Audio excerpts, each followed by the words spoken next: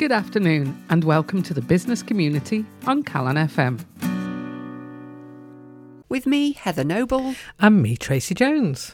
And then business news this week has been varied, to say the least, but bubbling through all of it, of course, has been the B word.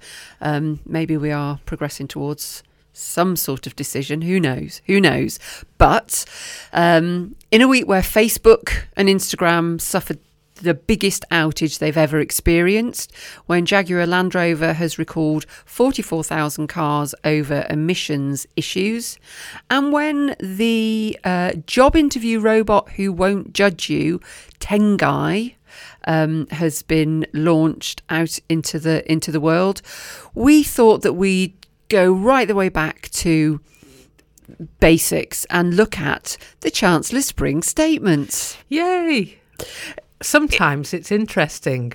Sometimes I don't use the word basic lightly. It's sort of snuck in under the radar, and it's remarkably dull, to be fair. Yes, even by the standard of Spring Statement. So usually it's been used to announce something new, a new policy or a new tax, but no, this year even less. So it was largely used to comment on the current state of the economy and a review of something that was published yesterday by the Office for Budget Responsibility, and also looking at Brexit. But then that's almost impossible to look at because we don't really know what it's going to be, when it's going to be, how it's going to happen. So yes, it was a little light, wasn't it? But there were a few little interesting things in it. A little few nuggets sort of hidden away. I think, in fact, you found a list of things that were very well hidden. Yes. So in HuffPost there was an article called "Things That Were Buried in the Statement." So, and these were things presumably that the government didn't want to trumpet too loudly. Business investment growth has been falling consistently and is now the weakest in the G7.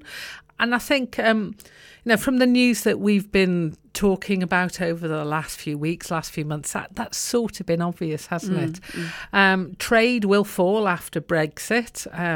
I think the friction between Britain and European Union and looking at all of the uncertainty, then, I think it's going to be a volatile few months, to say the least. And also the OBR report that I talked about before has revised growth predictions for the UK economy downwards. So yes, the things that were hidden were not really the good things, and I don't think that we can add much more to those really, apart from it's looking a little bit gloomy at the moment. However, there are some other interesting things in there if you care to look. Yeah, I mean, a couple of things regarding tech companies. We mentioned Facebook. And the outage that they were experiencing yesterday, and I'm sure that there'll be people listening who were affected by that. But of course, these big tech companies who are not paying their fair share, so to speak. So the Chancellor has said that they will take those companies to task and make sure that they are paying what they should be paying. He's committed a £3 billion funding pot to help deliver 30,000 affordable homes. Now, my calculator on my phone wouldn't let me put in enough noughts, but £3 billion on 30,000 homes, that seems like quite a big chunk of money for quite a small return. So I don't know. I sometimes worry at these is what you define as affordable. I think it varies enormously around the country and depending on who you ask. That's true. But the cynic in me makes me recognise that very often affordable homes are built as part of a planning application for other developments. Let us build this here and we'll stick 30,000 we'll stick 1,000 affordable homes somewhere else within the county. So being slightly cynical there. But the thing that caught my eye that I will be awaiting is the appointment of, and I'm going to try and read the name of this individual, but I'm going to fail miserably. I don't know if you want to take a Well, I've got the name in in front of me, and I would go at Arundhajit Doob. Yeah, something like that. Anyway, he's I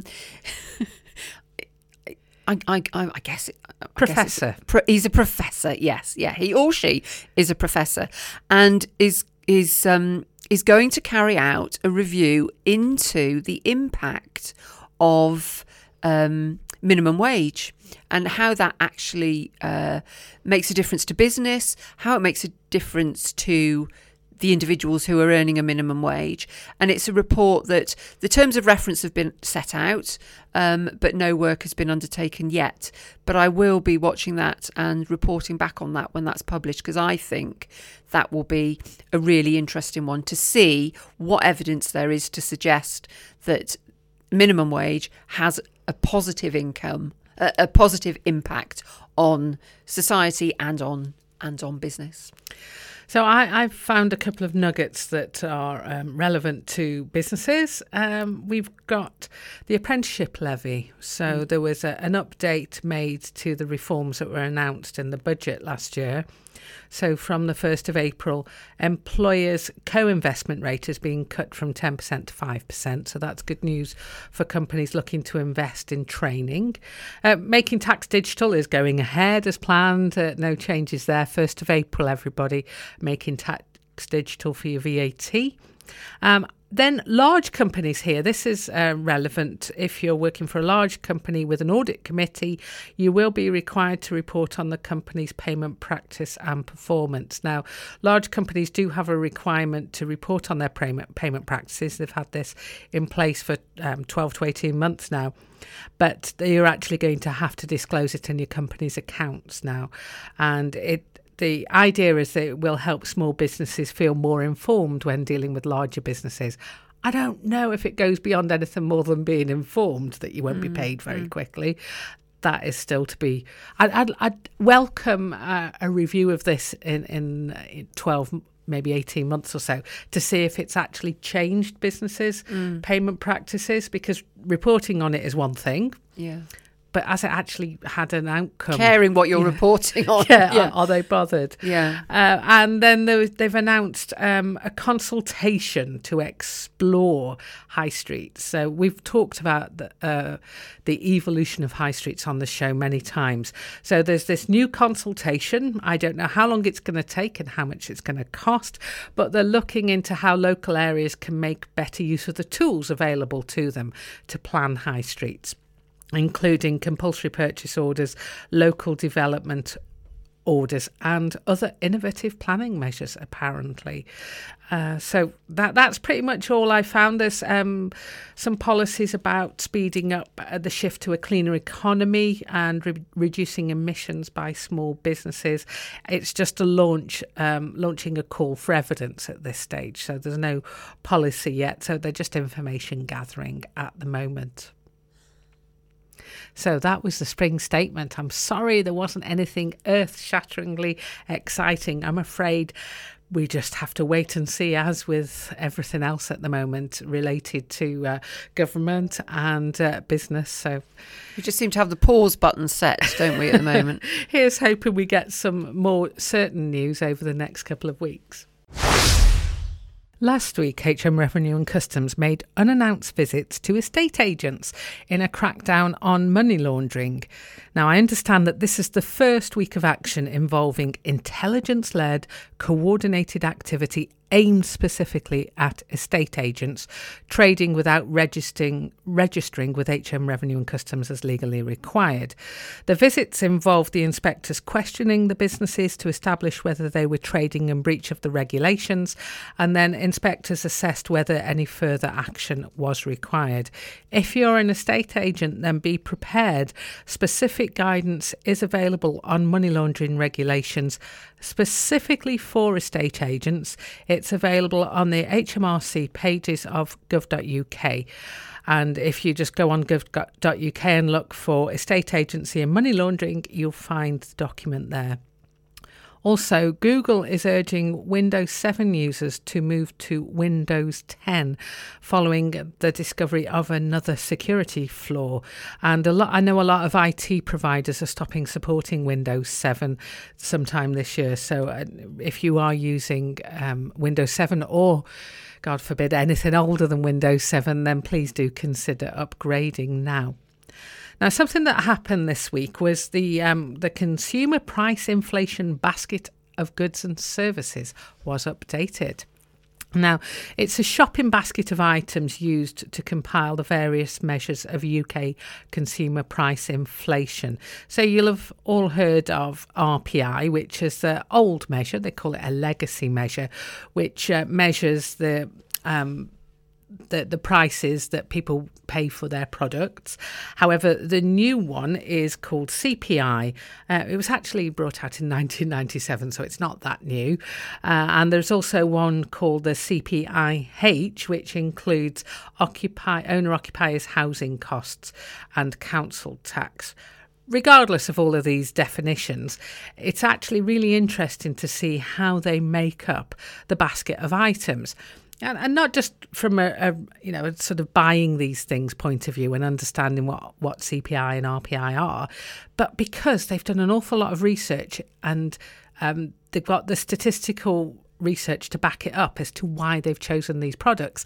And in the articles that the Office for National Statistics publish, that they say why they've put things in and taken things out, which I think can really inform you. If you're looking for a market sector to trade in and they've taken your particular product out of the basket, you might want to be concerned. So, for example, smart speakers such as Amazon Echo or Google Home have gone into the basket. Yeah.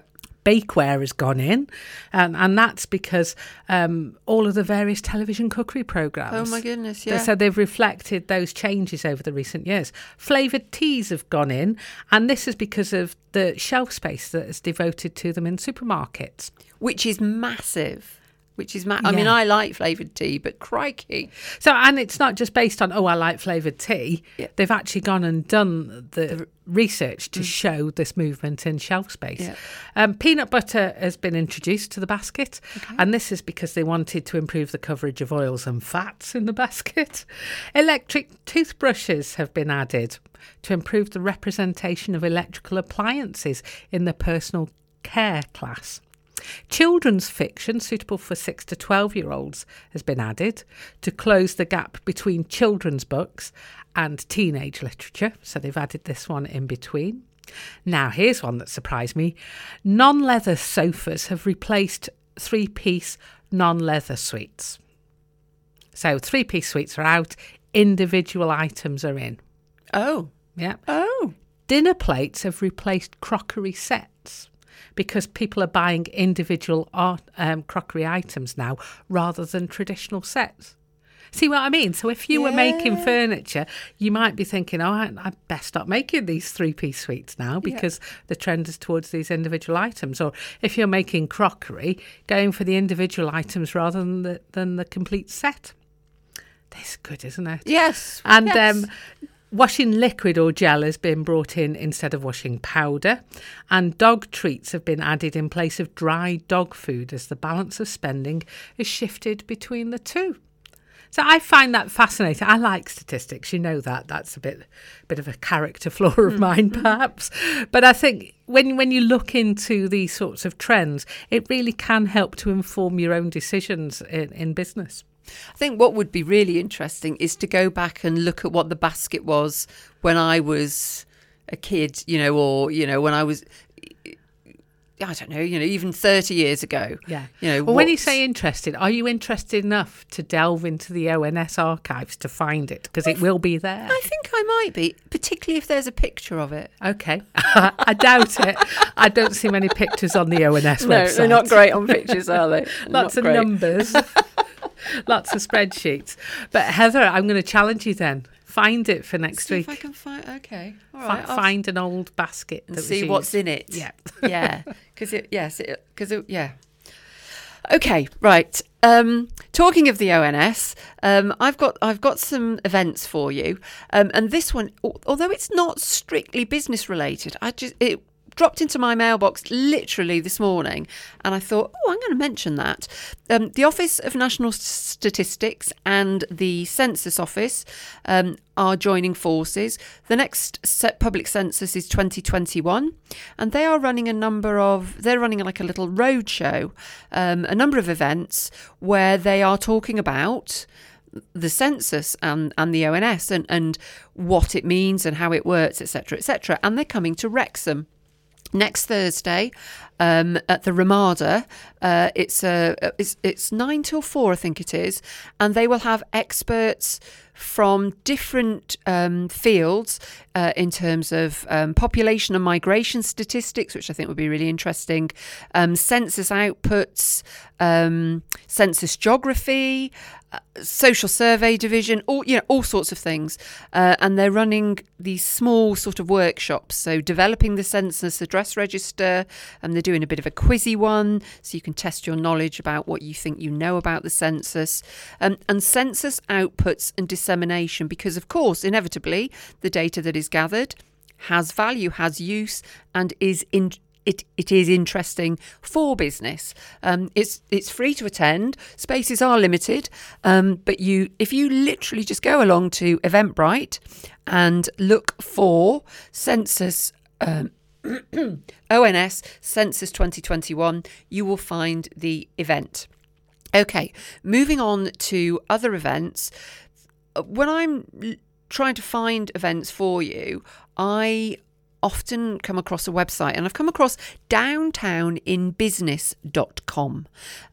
They have regional websites for Birmingham, Cheshire, Lancashire, Leeds, Liverpool, London and Manchester, and the events that they have are just a little bit different. For example, Cheshire, 3rd of April, Healthcare and Life Science in Space. Transport and Logistics in Space. A leader's lunch with Sir Howard Bernstein, various just slightly unusual events. There's usually a guest speaker or a theme, opportunity for networking, and I think it's a website that's worth having just on your list of websites to check occasionally for events. That's Downtown in Business. And then I have for you the Greater Manchester Business Expo. I think I've mentioned this before. It's taking place in Bolton, but it is looming nearer. It's on the 17th of May at Bolton Arena. You can exhibit. There is still time to exhibit, or of course you can attend networking opportunities, seminars, and of course all of the exhibitors. And an exhibition is always a great way to go and meet people. It's a free event. You just need to register via Eventbrite. And finally, coming up later in the year, there is the Midlands Business Network Expo. Excuse me. It's taking place at Aston Villa Football Club in Birmingham, and if you want to expand your business into the West Midlands, then this is a great place to attend. It's 10 till 3.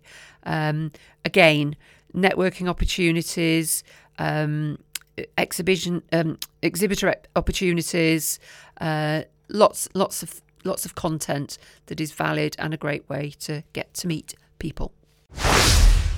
When Tracy suggested that we review this week's book, I wasn't entirely sure what I was letting myself in for. I'm used to, quirky titles for business books, but this one, Pig Wrestling, got me wondering. Now, Can I just ask, the first time you knew that we were reviewing this was when you were listening to the show last week? Yes. Yes, because I wasn't here last week. I was not very well. So I was listening in bed. And I heard this, and I'm going to let you into a secret about the book that we're reviewing next week. And I thought, well, this is going to be interesting. I wonder what that is. I wonder what it could possibly be.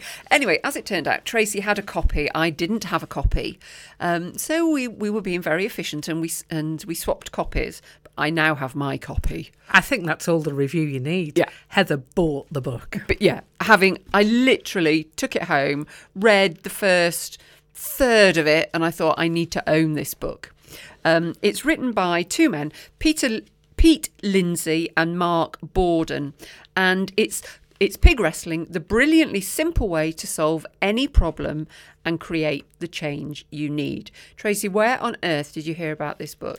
I really don't remember, but something about it caught my eye. Not least there's a pink pig's bottom on the front cover. Yeah, with a nice curly tail. Yeah. And I have to admit that the price point was a big decider, because obviously we review a lot of books here, and we've gone through everything that's on our shelves, and we're at the point now where we're having to buy new books. All so donations gratefully accepted. If you are a publisher, you want us to review anything, please. So this was £5, and I ordered it and thought, you know what, that looks interesting, and it's cheap.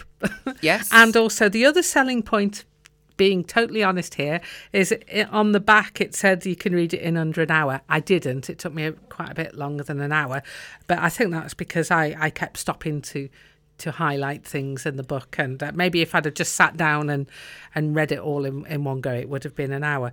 So I don't know. I think I must have seen it on that big online retailer that sells books and things, and just it just caught my eye. Did you find that, the whole read it in an hour thing, did you find that you'd read some of it and then you'd want to go and Google that bit and find out a bit more about? So, for example, he talks about using storytelling, which I know you are a great fan of, and it helps to take you on a journey through a book, I guess. But he talks about the memory technique where you visualize a room, for example, and you remember certain elements because of where you position them within the room. And I knew about that, but I didn't know what it was called. But it's called Loci, L-O-C-I, which I didn't know. So I'm like, oh, what's that? Okay. And so then I go off and Google that and find out a bit more about it, and then write some little squiggles on the page, and so yes, you could read it in an hour, but you can't immerse yourself in it. But is this why you bought the book, and which is why I think I needed to own the book? I think if I'd have read this on Kindle, I perhaps wouldn't have the same thing. But you can see from this, I've written in it, I've turned over pages. Yeah. And it is that sense of actually, I'm going to use it to reference, because it's a very small book, but there was so much in it that I thought, I'm going to refer to that. And some of it wasn't relevant to where I am with my life at the moment, and other bits you go, oh, now, I get that. Yeah. And there's nothing earth-shatteringly new in here. It's just told in a way that enables you to absorb, to process the information differently, or to make you recall stuff that you probably already knew but haven't put into practice, which is so often the case with me. And I like the style of it. As you say, it's a story, and it's also... It's not just a story, it's the stories within a story as well, because each of the people... So I don't want to give too much away, because I think that's part of the learning experience, but each person that the main character comes across tells their story. So there's a number of other stories embedded within a larger story, and that enables you to then go on and put together this theory of the pig wrestling. And I picked out loads of things. There's scribbles and circles all over here. But one thing, I've just flipped the book, and one thing that's just popped out to me is this quote: "In my experience, common sense isn't as common as it should be." How true is that? Very good point. Yes, that's quite early on in the book. Which things stand out for you, Heather? Well, I think the overwhelming thing is the way that it is structured. So whether you are a visual person, or whether you want to just want to read and make your own opinions, there's something for everybody. So there are summaries, there are some visuals, there are some exercises, there are some examples, some stories. So lots of different. There are stories within the story, and the one that I absolutely loved and read it to my husband last night, and we had quite a long conversation about it. Back in 1959, an American industrialist offered a sizable cash prize to the first team who could fly a human-powered aircraft over a 1-mile course. Lots of engineers were involved in it, but the prize went unclaimed for nearly 2 decades. Until that is, a team of engineers took a mental step back and realised that the problem, as the other teams were viewing it, had been framed all wrong. This is about reframing. The other teams were spending all their time designing and building beautiful, lightweight prototypes that could fly and that would be the perfect solution. But what the successful team realised is that they didn't need to design an aircraft that could fly the course first time. That was the wrong frame to view the problem through. What they needed was to design an aircraft that could survive crashing relatively intact.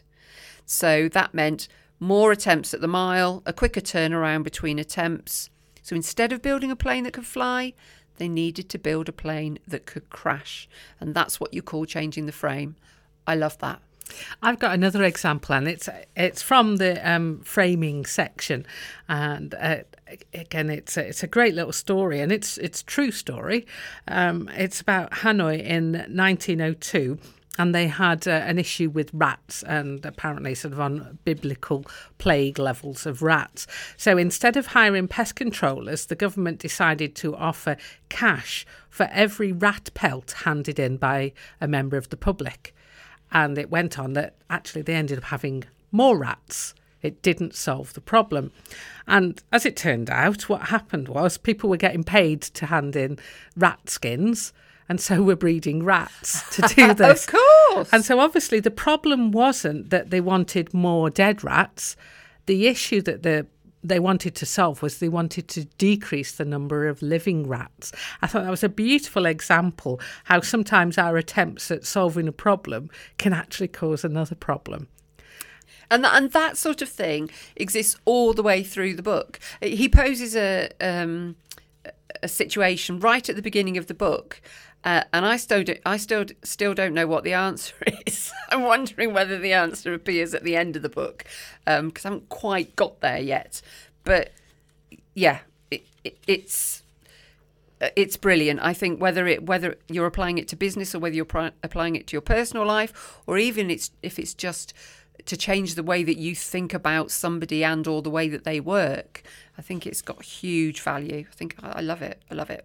So we can both highly recommend this one, and it's called Pig Wrestling, the brilliantly simple way to solve any problem and create the change you need. It's by Pete Lindsay and Mark Borden, and we will put a link to that on our website, which is thebusiness.community. This week's business leader is a fellow Stokey. In fact, the high school that he went to is the one that I would have gone to if I hadn't have gone to a school in a different town. Okay, yeah, that's a nice. That's a tenuous link. Yes, it's the closest high school to my house, but I didn't go to that one. Yeah, that is quite tenuous, isn't it? Anyway, I do know exactly where all these businesses were, having grown up in Stoke. You know, he's a well-known character, and it's John Cordwell.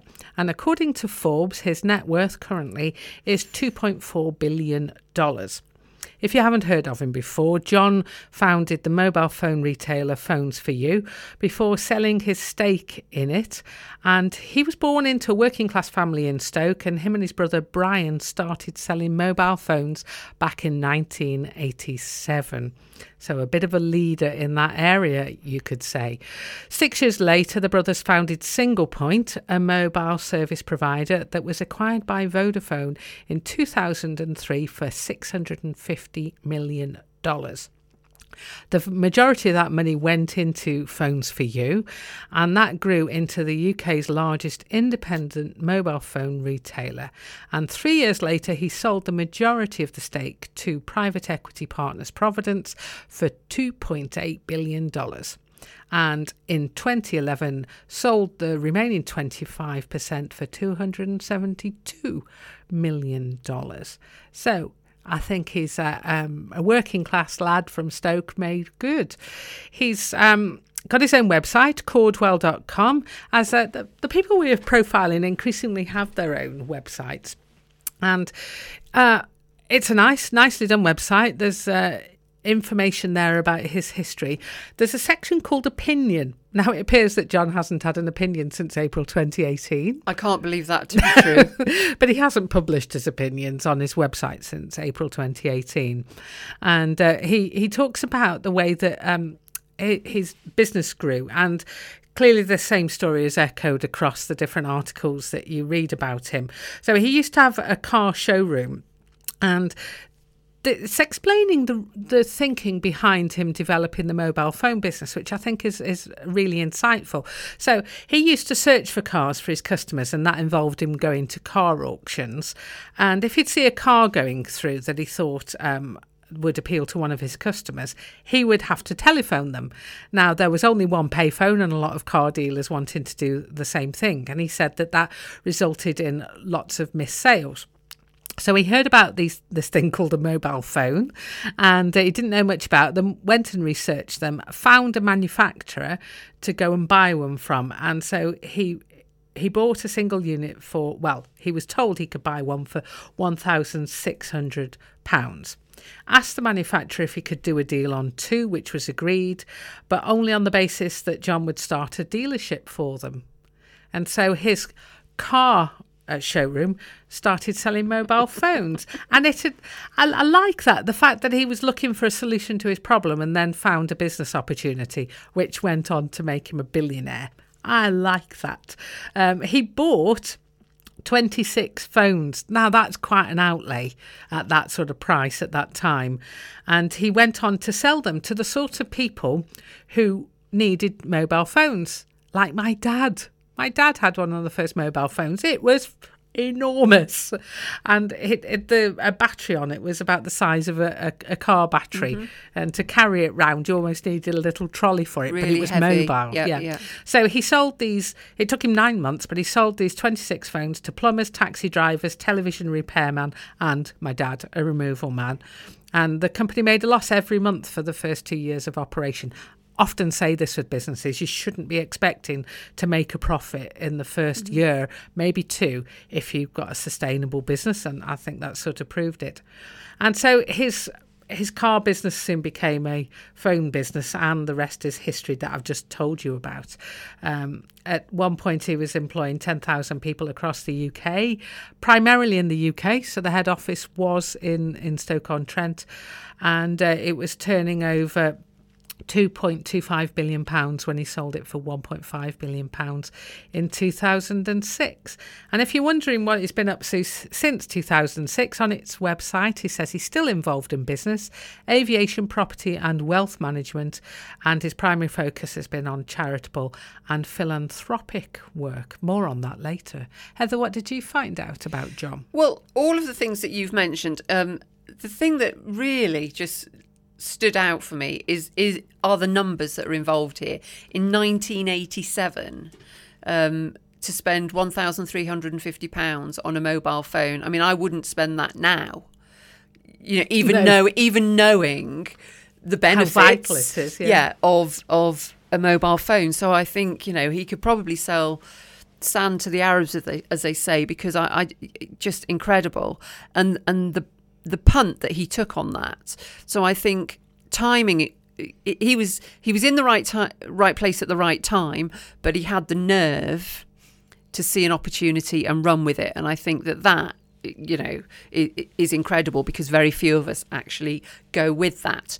He's a really difficult guy to find out anything about his leadership style or his management style, apart from some of the newspaper articles. Yes, I mean, yes.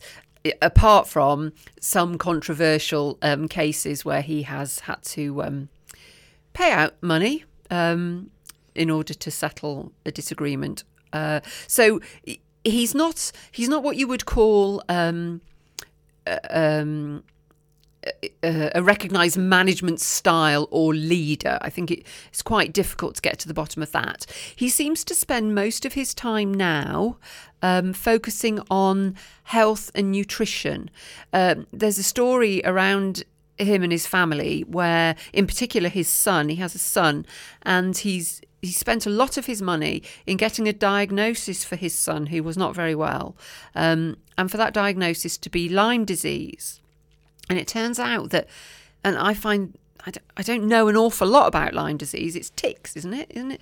I think so. If you get bitten by a tick. But apparently a lot of members of his family have been bitten by ticks. So whether they went on some holiday or something, I don't know. Himself, his ex-wife, his former partner, and 4 of his children apparently have Lyme disease. So, very unlucky. It is very unlucky because it's a very rare condition. But anyway, so he now seems to focus. You find videos on his social media and all over the internet about he only puts into his body things that are nutritionally beneficial and are going to be good for him. So he's doing that as part of having discovered, I guess, this condition. So a little bit difficult to get to know the man, really. I did find an interview with him, and it talks about what he thinks entrepreneurship is, the challenges of building a high growth business, and what are the characteristics of a successful founder or CEO. And he says that he had to lead from the top, with honesty and transparency, and he shared information which I think is valid and is really important. But one of the things that he did quite a while ago, I don't know if it's true within the organisation now, is he banned internal email. So if you had a question for a colleague or you wanted to share some information with a colleague, you went and spoke to them or you picked up the phone. It was banned internally, and he reckoned that saved his employees 3 days a month and saved the business £1 million a month. Wow. Well, I imagine that some people would have thought that was great and other people would have hated it. Yeah, depending on where, I'll just fire off an email and hope it goes away. But interesting strategy, interesting technique. So the other thing I noticed about philanthropy, so he's involved in charities, a children's charity and a Lyme disease charity, but he's also one of the first UK people to have signed the Giving Pledge. Oh, yes. So I didn't know what the Giving Pledge was, but it's an effort to help address society's most pressing problems by inviting the world's wealthiest individuals to commit more than half of their wealth to philanthropy or charitable causes, either during their lifetime or in their will. So if you go onto that website, you can see the great and the good with their pledges. And they actually put the letter that the person wrote saying why they're doing it and what their plans are. There's actually a scanned copy of each letter. So John's letter was actually on there as well. So that's worth having a look at. There'll be no shortage of articles. So there was a High Court case back in 2017, 2018 to do with his financial advisor who'd claimed unfair dismissal. She actually won, but for not quite as much money as she was hoping. And then there's articles in The Guardian where he's addressing his management style, described as hard to bullying. But he says he's very demanding, yes, and he expects people to work very, very hard. So you can draw your own conclusions there. That's pretty much all we've got time for this week. Do join us again next week.